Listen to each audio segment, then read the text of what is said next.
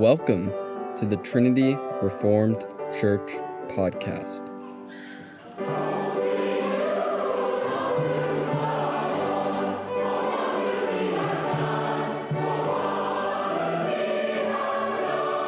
Exhortation by Matt Carpenter on September 26th, Lord's Day service.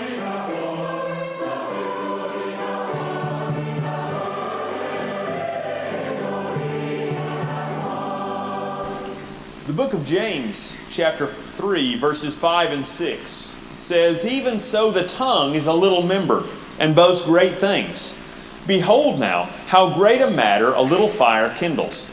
And the tongue is a fire, a world of iniquity. So is the tongue set among our members, that it defiles the whole body, and sets on fire the course of nature, and is set on fire of hell." When God created life, He did so by speaking words. He then gave Adam the calling and capability of naming animals, and Adam used that calling through his words. God has given all His image bearers the ability to speak words of life.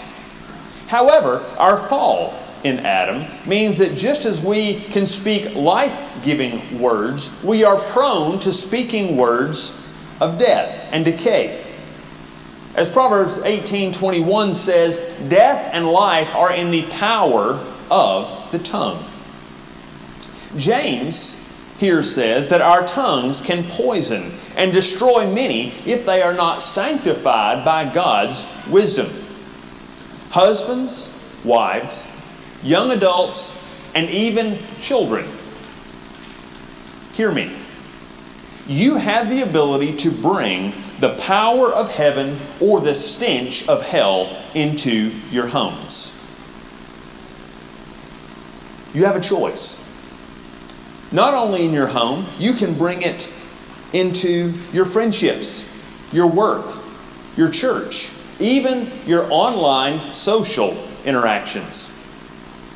Your communication has eternal significance. Just as God made the world, our words can either contribute to the growth and development of the sanctification and the blessings of our brother, or we can work to destroy, to unmake God's good work through our words. So what should you do if you find yourself poisoning others with words? First of all, confess your sin. Ask for the Lord to give you a heart that is receptive to hearing correction.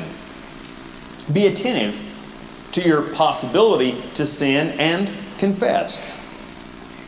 Ask Him to bring corrupting words that you have to your attention. Confess them to God, and then confess them to the person against whom you sin. And if it was against your family, especially fathers and mothers, we do this often when we speak out harshly to everyone. We all know about the parental shotgun blasts that sometimes go out. Sometimes these are necessary, and often they're sinful. We should confess to everyone. Next, we should practice being quiet. Before you speak, quietly think about what you're going to say. Third, read and meditate on Scripture. Because when our hearts are sanctified, our tongues will usually become sanctified, and we will have words that are worth saying, rather than speaking whatever our flesh desires. We have the Word of life. It is our gift. It is given to us as saints. So learn what is in the Word of God, so that that Word will then come out of you and will contribute to the blessing of God's eternal kingdom.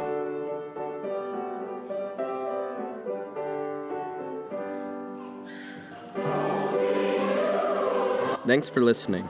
If you want to find out more, check out our website at trinityreformedkirk.com. That's trinityreformedkirk.com. holy, holy.